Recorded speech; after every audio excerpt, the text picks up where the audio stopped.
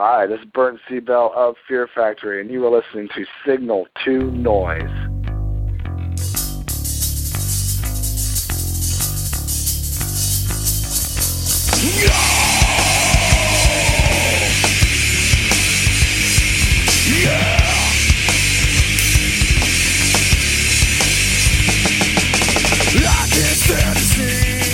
Hi, welcome to episode 32 of the Signal to Noise podcast. This is Aaron, and joining me tonight is Chris of Chemistry Design Works. So, Chris, how you doing, man?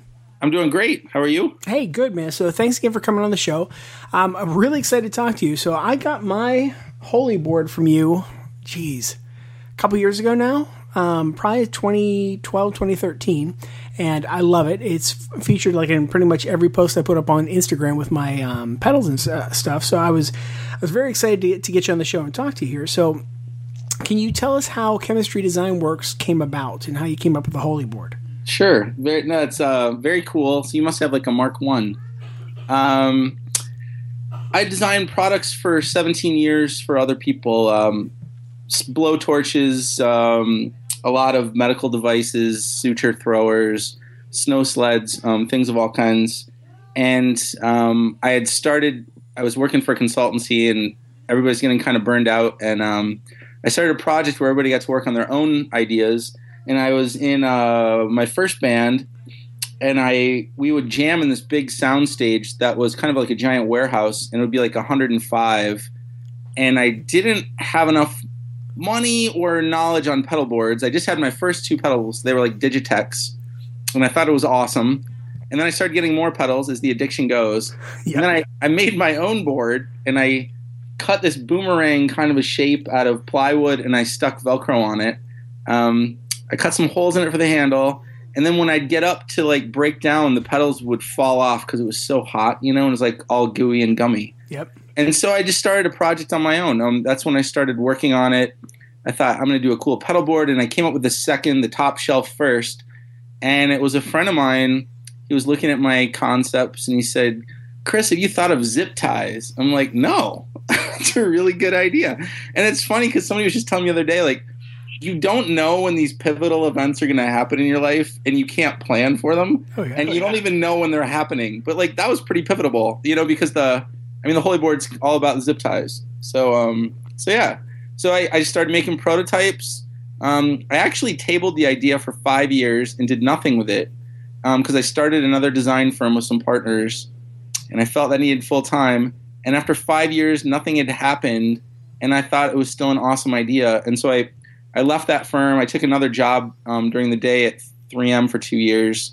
And at night, every night from like 9 p.m. to like 2 in the morning after the kids went to bed, I worked on the Holy board. And so put the first one up on eBay.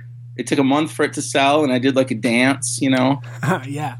So yeah, and then, so I've been selling them for 5 years, and this is my third year full time, and it's been slow and steady. So yeah, that's the beginning. I keep seeing you do more and more models. So like when I got my model, I don't think you were doing any of the finished ones yet. And right. I remember, and I don't know if you remember our email conversations, but I remember emailing you because I was really nervous about finishing this thing. Yeah. Yeah. And like I was talking to my dad about it because my dad's done some woodworking, and I had done some, like the last time I did something like this, I was probably 12, right? And like I can remember doing it at shop, and I still remember how bad it looked. And I'm like, oh.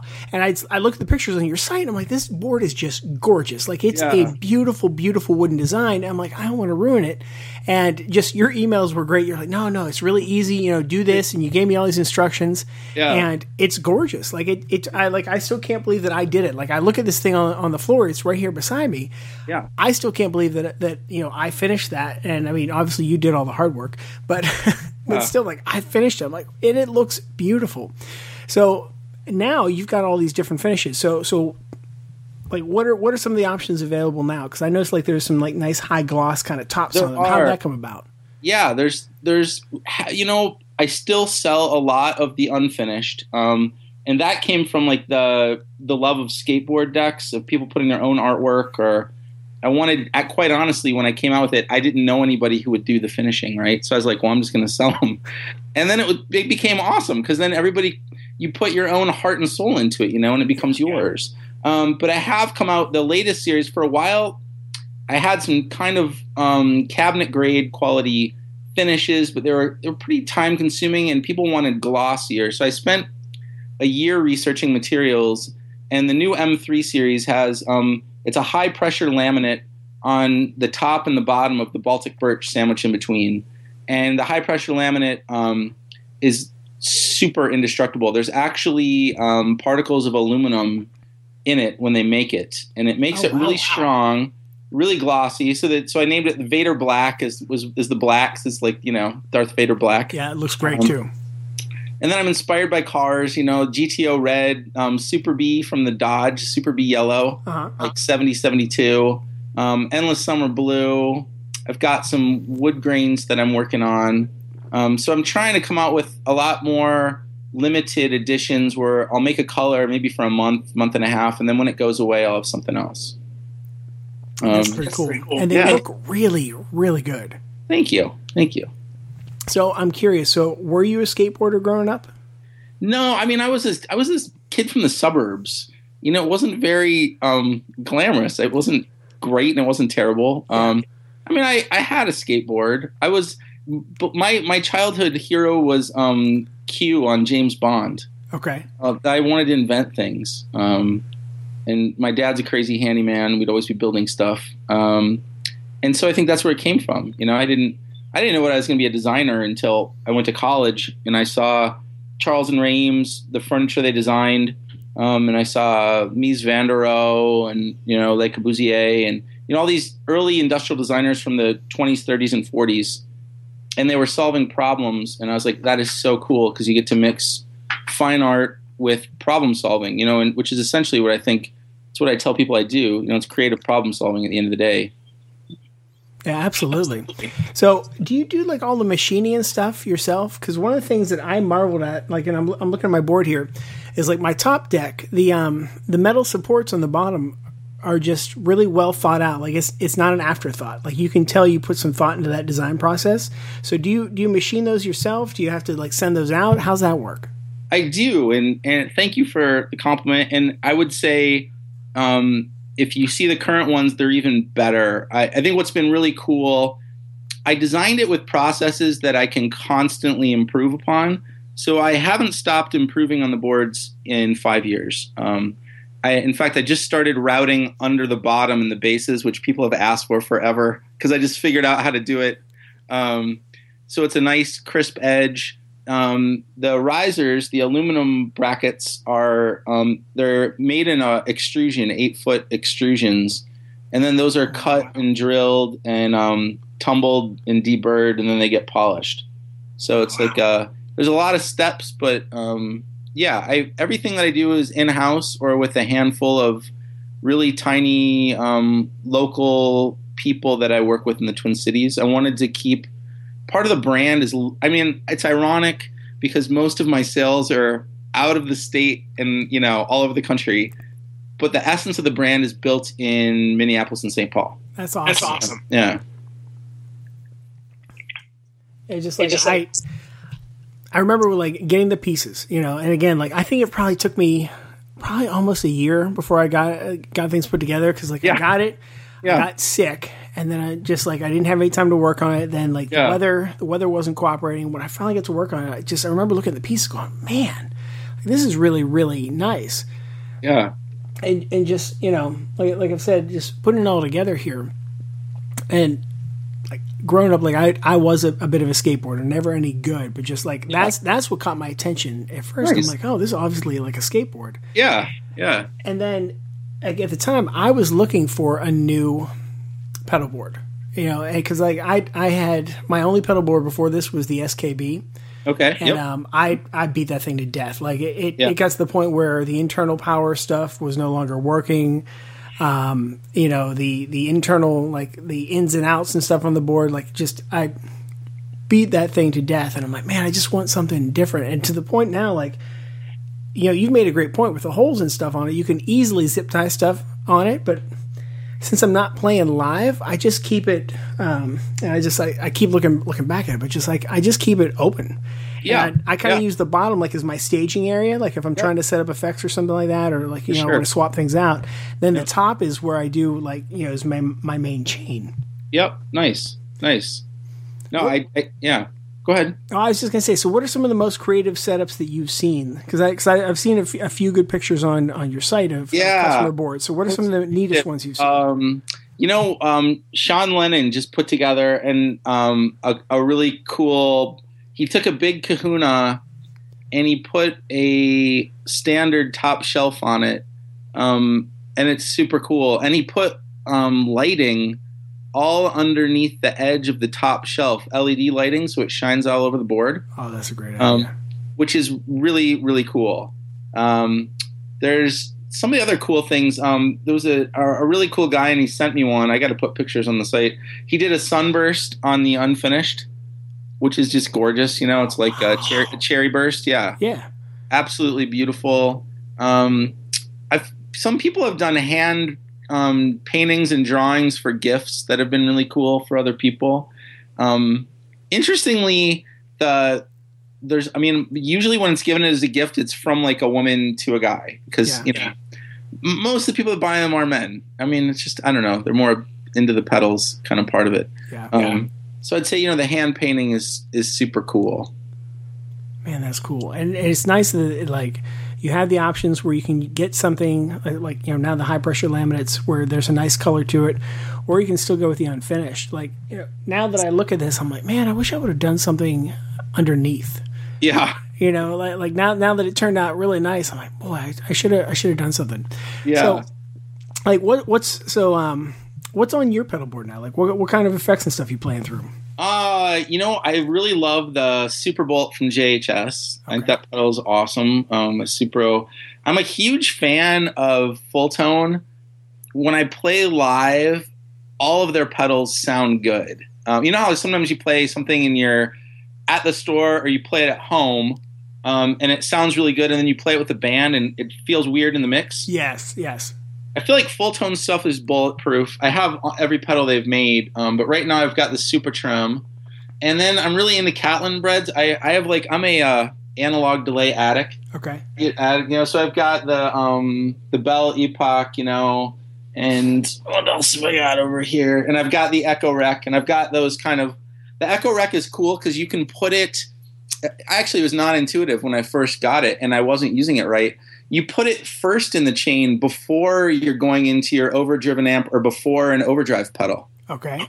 Which sounds amazing. I guess that's how they the Benson Echo Rec. That's how people would do it. They do it ahead of any drive effects. And I've got a box of rock from Zvex is a Minneapolis company, and I like to support the local people. And that is the first nice pedal I ever bought. It's hand painted by Jason Merold, and I got it in like '96. Oh wow! And I love that pedal. It's absolutely fantastic. Maybe it's 2006. It's 2006. I don't know. Time goes faster and faster. And my Polytune, I've got the Mini. I love that. Clyde Deluxe Wah. And then the stuff from Walrus Audio I think is really cool. So I've been trying out some of those pedals. Man, that's cool. So let's talk about the Echo Rec a minute, because you're the only other person I know that has one. Okay, yeah. I got mine, man, I think I've had it about a year. Yeah. And like when you said about the intuitive, like there are so many crazy sounds you can get. There are, yes. So, yes. And be wary of the trim pot inside. So I haven't messed with that yet, because I remember reading that. Screwed it up and then I fixed it, yeah. So what happened? Did you turn the gain up too high? I did because it's classic. They have really well. I actually think that Catlin Bread. I don't know if you're a Mesa Boogie guy, but Mesa Boogie's instructions are phenomenal, and Catlin Breads are equally they're so detailed. I love reading instructions, because like a geek. Yeah. And they tell you everything you could want to know, and there is a gain pot inside, and they say you must have this exact mini Phillips screwdriver number 2, which of course I didn't have, but I couldn't resist changing it, Yeah. And then I spent all day and I got the most awesome sounds out of it, and I plug it in and I was almost in tears. I'm like, oh my God, I destroyed it. But I fixed it. I turned it back down. So this is the first pedal I ever got that came in an anti-static bag. Yeah. Yeah. So what I mean, what I've done, I went back and I don't know what you did, but I went back and I actually read their instructions thoroughly. Yeah. And I because I've had so many delay pedals, I'm like, man, I know what these do, swell, tone. But if you go back and really follow their directions, like you put a couple of them at medium and they want you to play with one effect at a time. And it changed it for me putting it in front of the amp. It sounds awesome. It's like, there is something rougher, like 50s, 60s-ish to it. Yeah. But it softens up the delay, in my opinion, and it blends it with the overdrive, and it sounds really, really good. Okay, so I need to try that one, because I think mostly I've been using it after on my drive pedals. Right. Yeah. Yeah, put it up front, and then don't put the mix up too high, and don't put the swell up too high. Okay. And then leave the tone just starting in the middle. And then that program select, there's 12 different settings. Yes. Oh my goodness, is that overwhelming? It is. It is. All the different tape heads, but it's like, it was so funny because I'm reading they're like, you're going to write a song before the night's done. And I totally did. But it was trying to find the magic. I think that the program select is really the key to it. And the tone can bring it in and out, but it's keeping that swell down in the mix, in my mind, really let me, because I also had it for a year. It's been sitting in I've got a lot of pedals. I'm a junkie. Me too. Yeah, and I love their ad because I think their graphics are gorgeous. I think it's a cool looking pedal. And I was like, they said so much, and I was reading the instructions because I was taking a break from work, trying to do other fun things. And I read their instructions, and I couldn't believe how detailed they were. And that's when I put it back on. So, yeah. The instructions are very, very detailed. Because I'm with you. Like, that's the first time I've ever had any set of instructions that breaks it down to, hey, we have a trim button on the inside. Do this, do that. I'm like, really? Right. And then every single setting for, like, the different tape heads, it takes you through, like, a scenario. It so does. To speak. Yeah, super cool. And every knob has, like, a paragraph or two. And they tell you what the history was and how it was originally running. Yes. So the amount of effort they put into this pedal is really unbelievable. Well, and it just sounds gorgeous. Like I've been a DD3 guy for a long time. I have a couple analog delays. But just the sounds that you can get, especially when you start randomizing those tape heads and you get some of those other, I guess, not completely rhythmical. I don't think that's the word I'm looking for, but I think hopefully you know what I mean. But yes, some of those ping pongs that just don't, like, it feels like it's going to follow a pattern, and then it doesn't. Just like, man, this is so crazy sounding. It is so crazy sounding, right? And there is something magic about it, and it's not just, sometimes they'll put it in so it changes pitch a little bit, so it sounds like kind of a tape. Yes, yeah. Right? And it doesn't. You're right. It does something where it's like 1, 2, 3, or 4 different tape heads, and it's super cool. Yeah. It's a beautiful pedal. Oh, it fascinates me. And it's funny. It's like I never heard of the Benson Echo Rec before this pedal. Yeah. Like I got it because I was my wife started using the that Ebates thing, Yep. And so she's like, yeah, I started with Ebates. You should see if there's any companies you deal with. So I think it was Musician's Friend or Guitar Center, one of the two, was on there.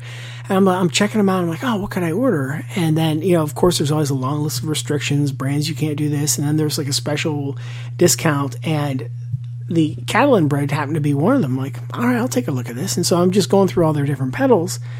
And I knew nothing of the Echo Rec or anything. I bought it totally on chance because it just sounded cool in the description. I'm like, oh, this sounds really neat. Like, it sounds, kind of trippy. And then I get it home like, oh my goodness, I rarely do a blind purchase where I get any kind of pedal where I haven't heard a thing or seen it, because I like to play it first. And I haven't been disappointed at all, Absolutely. I felt like I could actually be wrong here because sometimes I mix up but the EP Booster, isn't that also based on the Echo Rec's preamp? Oh, I have no idea. I was going to ask if you had any other, the Catalan bread pedals, because that's the only one I have. I do. Well, Exotic has the EP Booster, and that's what I started with. Okay. And like my local shop, Willie's, they're like, this is the number one pedal we sell. And I was like, really? And it sounds fantastic. And that's where I started reading about the Echo Rec. Yeah, the other one that I've been playing, and I put it, So it's exactly the opposite end. I literally have them sitting on top of my amp right now. I've got the Bell Epoch from Catlin Bred, and I've got that last in the chain. Nice. So I've got the Echo Rec first, and then I've got the Box of Rock, the Super Bolt. Then I go into the Super Trem, and then I do the Bell Epoch. And I've got the Super Trem and the Bell Epoch going through the effects loop. Right now I'm playing a Lone Star Classic. Cool. Yeah, I'm an amp junkie too. So my wife's very tolerant. Yeah, because they're in the bedroom, you know. Oh, man. She's like, can't you play something smaller? I'm like, well, it's research for work, you know. But the Bell Epoch is it's a really beautiful. It feels very different. It feels a little bit more of a classic analog delay. But it's got kind of this legato thing going that it adjusts to how you play. Yeah. Which is kind of cool. Yeah. So it like stretches the notes out rather than just doing a ping. If your pick attack is different, it's amazing. That's really cool. Yeah. Now, you've mentioned the full tone Super Trem. Do you have any other tremolo pedals? Like, I'm a tremolo junkie. Like, I have way too many tremolo pedals. No, well, I've got a Victoria Chicago Lux, which is like it's a recreation of the 59 Vibrolux. Okay. And that has built-in tremolo, and that's where I really got my addiction to tremolo, because that one's so beautiful. So the other one that I've got, because none of my other amps have tremolo. I like the Super Trem a lot. My mind is failing me right now. It's a mini pedal. Is TC Electronic Shaker? No. And actually, I'm going to get in trouble because he's actually a local guy in Minneapolis. It'll come to me. Okay. It's super cool. It's red. It's the crimson. It's a crimson tremolo, crimson trem. And I'll have to remember. It's super awesome. It's one of those pedals that all it has is 2 trim pots inside for the kind of the rate and the intensity. And so all you do is kind of set it one time, you close it up, and you can fit it on your board. Henretta Engineering. Henretta, okay, I gotta look that up. It's super cool. It's a little teeny, it's a 1.5 inch by 1.5 inch square, and it fits anywhere on your board, and it sounds fantastic. Oh, dude, that's killer. Yeah. I my first tremolo was the Voodoo Labs. Oh, nice. And, yeah. I don't know if you've ever gone to like the Philly guitar shows. I had a buddy who was living out there. No, I haven't. And it was a decent guitar show. And so I was out there, and they had one. I think I picked up for like $80. It was a decent deal at the time. And so that was my first one. And then I don't know when the addiction started to tremolo, but then I just kept picking them up. Like I have a Boss TR2. What like the Voodoo Lab is probably still one of my favorites. My next favorite would be the Demeter, the Demeter Tremulator. Yeah. I was nice. Yeah. How do you like that? Oh my goodness, it's amazing. And the thing is, like, I went to this shop in Nashville. Like, I was traveling for work, and I played through. Is it Menatone? Yeah, Menatone. I played through the Menatone Red Snapper, and I was checking that out. And then I was telling the guy I really like trem, so he brought over a couple local builders, and then he brought over this Demeter. And I got to be honest, like the Demeter was so boring looking. Like it was just like the most nondescript black box you're going to see, really boring everything. And then I plugged it in, and the sound, I'm just like, okay, this one. I'm taking this home today. Yeah, it's just gorgeous. And then he was telling me the whole story where I guess the Demeter Tremulator is based on, I'm going to screw this up, did the soundtrack for Crossroads, Ry Cooder. Oh, okay. It was built for Ry Cooder based off one of his Fender amps. Yeah. Nice. So essentially they just took that same circuit, squished it into the pedal, and I'm like, oh, this thing is great. So like that's been on my board a lot. That's super cool. And then are you aware of Idiot Box Effects? No. So he's a guy in Texas that builds these effects, and he's kind of specialized in lo-fi stuff. Okay. So he has the Mad Doctor Stutter, and so it's got this crazy looking face and two LEDs that light up for the eyes, and it's a really choppy tremolo, And then I'm also a big DC Comics fan, and he did a Flash Stutter, and I'm still not sure if he was going for the Flash or Flash Gordon, but it's close enough for me. And that one's a momentary switch. So you can set like the tremolo speed, but then you just step on it so you can do like quick stutter effects, and so I've got, both of those. Like, I love those things. I feel like there's one more. I just got because it's funny in my mind, it's a fuzz, but it actually is one of the most beautiful tremolos. I've got the Janus from Walrus Audio. Have you tried that? No, I haven't even heard of that one. Tell me about this one. It has 2 joysticks on it. Which I've actually never had a pedal with the joysticks, but I've seen it before. Okay. So it's on the left side is the tremolo, and on the right side is the fuzz.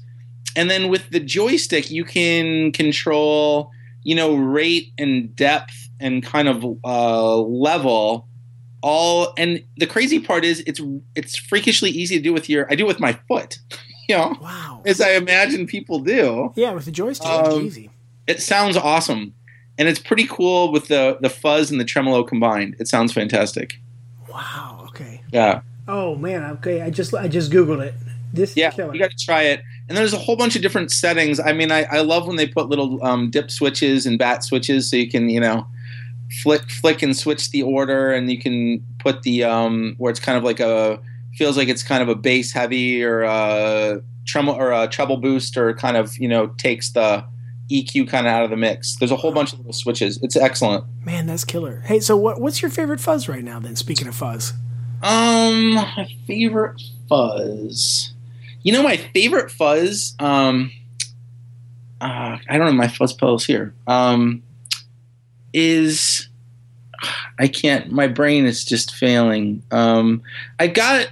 She doesn't make them anymore. It's the woman who designed the Big Muff, the reissue for Electro Harmonics. And then she had her own company for a couple of years. It'll come to me. I'd say my other favorite fuzz right now is the Walrus. It's the first part of the Janus. Okay. Yeah. That's pretty sweet. Like, I just got my first Big Muff, and I got a Nano Big Muff. Yeah.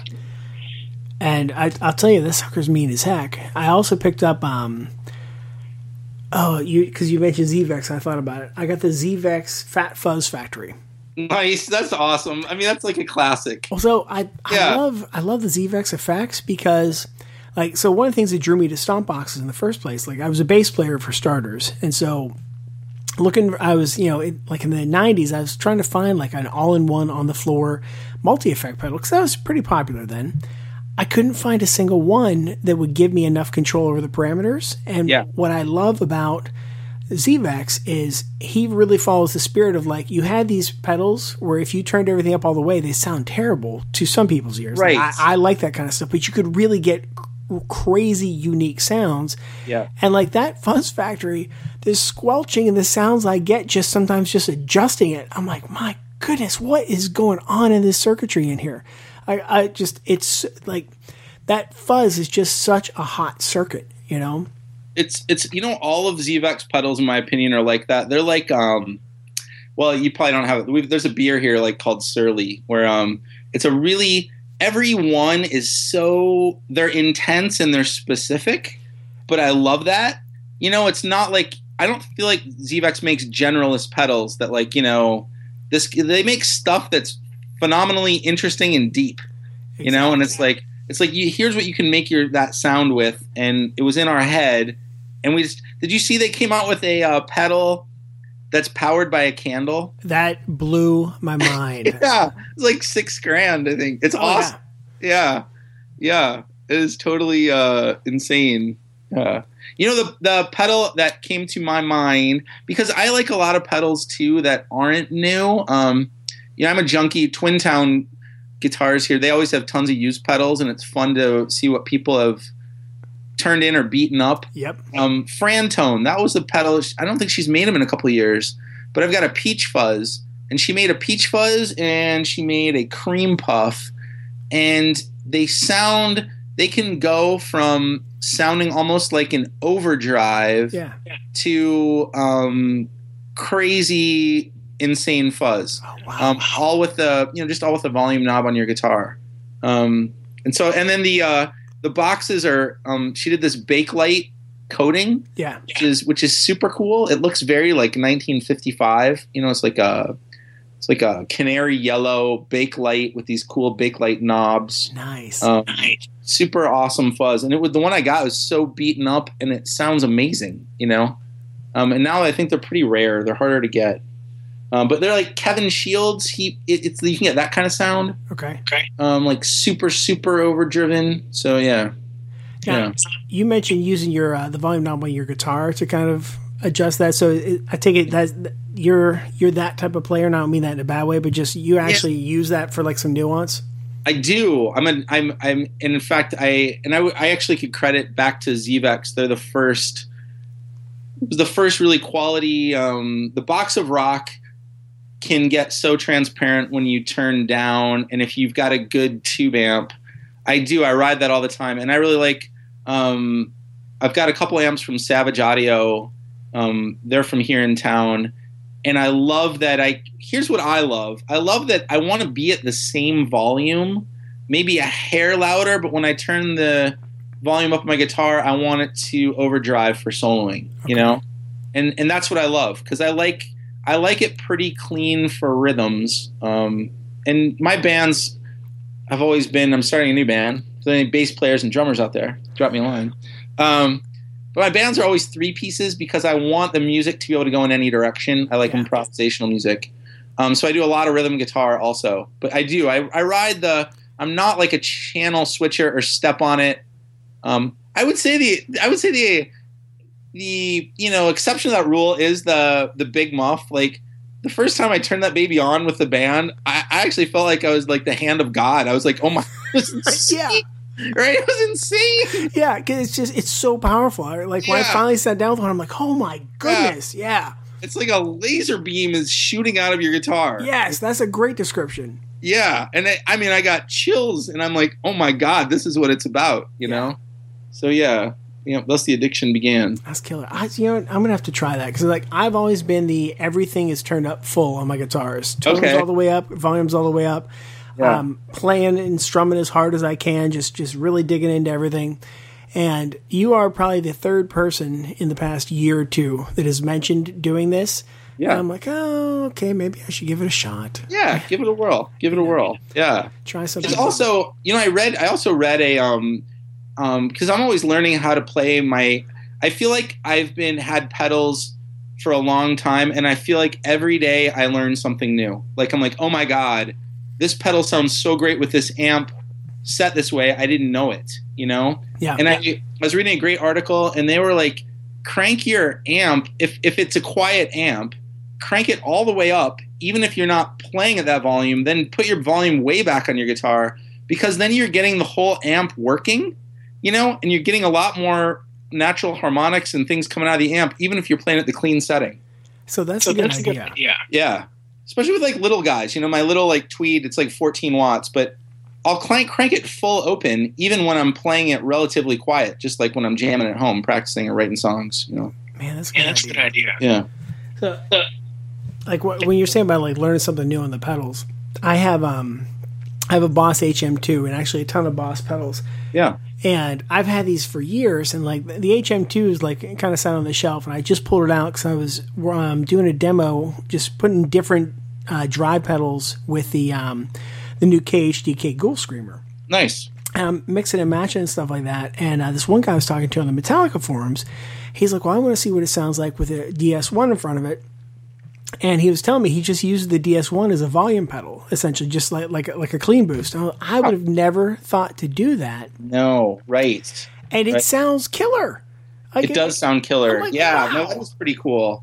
That is cool. I started doing that with my Fulltone OCD because the volume on that is so powerful. Yeah. You can turn the gain almost off. Man. And if you turn the volume up to like half, it does feel like it's taking over your amp, but it's like merging with it, you know? That's killer. Yeah, it's not just a volume boost. I do feel like it does something different. Yeah. So you mentioned Surly Brewing a little bit back. Is that the beer that does Darkness Day? It is, yes. So I heard about them on another podcast, and I think it was the Radioactive Metal podcast that I listened to. Yeah. Can you talk about like Darkness Day and the beer and stuff? Because I remember hearing about it. Like, I love beer, so anything you were to talk about beer, I'm all ears right now. They started. They're one of the. I think they're one of the ones responsible for the aluminum can revolution. Bringing back the tallboy cans with beautiful graphics. Really? Okay. Yeah. When they started, and I think they traveled the world, went to a bunch of monasteries, and came back and started doing their own thing. And they're very kind of intense flavors. They make a great. Furious is an awesome IPA, and they started in an industrial park up in Robbinsdale, and a year ago they just opened a $32 million brewery in Minneapolis, and it's like an event. There's this 15-foot little pan of fire. Like when you walk in, there's like it's gorgeous. And they were the ones responsible. They call it the Surly Law, but Minnesota is kind of backwards in some ways. You weren't allowed to serve food if you made your own beer. Really? So they changed the laws so people could make beer and serve food, and they're responsible for that. And their beers are fantastic. In Darkness Day, they make this beer, Darkness. I don't know what's in it, but people they only release so much of it, and you're only allowed to buy 2 bottles, and people camp out overnight at the brewery, and everybody brings their own crazy beers to share, and they put them on tables, and you just drink for 20 hours. That's awesome. And every once in a while, Surly will bring out a keg and just plop it in front of everybody and tap it, and then they drive away. They've done a really good job. They've built a really good culture. Yeah, I think their beer is excellent. And then Darkness Day is a pretty decent music festival day too, if I'm not mistaken, right? I think so. Yeah. I don't know. I don't know about the music festival part. I feel like I might be making that up. Like I thought I heard that, but who knows? I don't know. Yeah, I don't know about that part. And it might change this year because they've got the new brewery, which is so we'll see how it goes. Man, that's exciting. It is super cool. I love microbrews. That's the one nice thing. I was telling you earlier, I live in the Charleston area now. Yeah. We've got a bunch of microbreweries down here, which has been great. And the one thing I really like is used to live in Pennsylvania. Pennsylvania is a Commonwealth state, which I didn't understand what any of this stuff meant till I left, and I can get alcohol and pretty much everywhere I go. Don't you have to buy it by the case in Pennsylvania? Oh, you got to buy your beer by the case. There was finally a couple places that were getting, the license to sell individuals. There's one grocery store that got the license to sell beer, and then you could also mix and match a 6-pack, and that was the greatest thing ever for me. I'm like, nice. This is wonderful because, I love beer, but it takes me forever to drink it.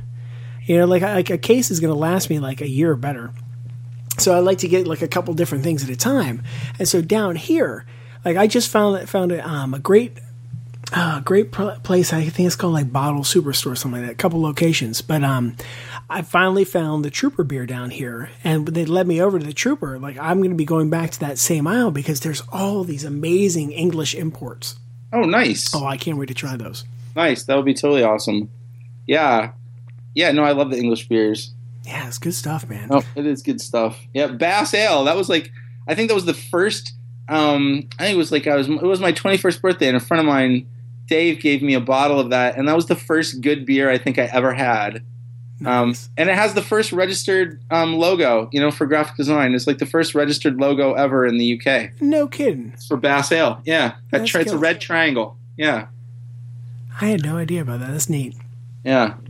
That's cool. So, have you also done graphic design too? Is that where your design backgrounds come from? No. I play a graphic designer on TV, but I'm a product guy, 100%. And my first logo I did myself, and it was I took the Biohazard logo and stuck a C on it, and it was okay to start. It's not my forte. My background is in ethnographic research and industrial design, so it's watching people in their environments and trying to observe what they're doing and their movements and then find out why they're doing it. And then you try to come up with solutions that they haven't asked for and they don't know how to ask for it. But once they have it, they're super happy. And they might not even know why. I think one of the things with the Holy Board, a lot of people, I've been very fortunate and thrilled, that people really love it. And they love how it works, and they're not always 100% sure why. And it's all the subtleties make it easy to use, and they're things you're not really thinking about. But like the pedals on the curved deck and with the 2 levels and the angle, there's kind of positioning going on. It's redundant cueing, right? So it's not only where you see the pedals, it's where you feel them kind of in space. Exactly. They actually are in different places, and your body responds to that. And so I love that. That's my passion, is coming up with how, we've been doing it this way forever. I feel like this is terrible. How could this be better? Okay. Yeah. Yeah, it's funny, like I totally forgot about the curved design until you said that again, and I'm like, it does just make things, when I'm setting things up, it's so natural.